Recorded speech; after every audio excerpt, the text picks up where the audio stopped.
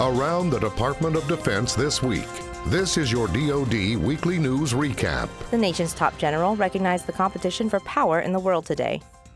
Russia and China look to undermine the cohesion of U.S. allies and partners. We can meet our alliance commitments against any potential adversary, particularly if you look at it in a coalition alliance perspective. We can defend the homeland, and we have a competitive advantage over any potential adversary. I believe that to be the case in 2018. And while he said competition does not equal conflict, he made it clear the change to great power competition is more than being capable and adapting new technologies.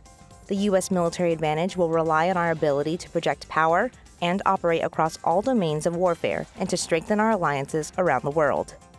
He also addressed the future of Afghanistan. He says a solution in Afghanistan requires political, social, and military pressure to make the Taliban want to sit down and speak with the Afghan government. Success in Afghanistan is an Afghan-owned, Afghan-led reconciliation process. He also said the Afghan government and Afghan people know that the world is with them in trying to move through this constant state of war. The Defense Department often partners with filmmakers to create accurate military portrayals, and the latest effort is with streaming giant Netflix on a big venture, a docuseries celebrating Medal of Honor recipients. The series highlights the lives and experiences of 8 men who earned the honor since World War I, including Army Staff Sergeant Ty Carter. I've had the privilege for this Netflix Medal of Honor series to be on set, and I assisted to make sure it's as accurate and as meaningful as possible. I think they really did a good job on creating the feeling and pushing what our service members do out there today. The series connected the production to resources in the veteran community, including getting veterans jobs as actors, stuntmen, editors, and production assistants. This was the Defense Department's first partnership with Netflix. You could find the docuseries aptly titled Medal of Honor, currently streaming on Netflix.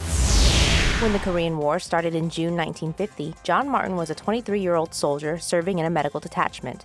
When the Chinese Army launched a major attack on U.S. forces near the Chosin Reservoir in North Korea, hundreds were either captured, killed, or missing. Martin was reported missing in action on December 2, 1950, after last being seen near the reservoir, then declared dead on December 31, 1951. More than 7,600 Americans remain unaccounted for since the war, with an estimated 5,300 believed to be on the North Korean side.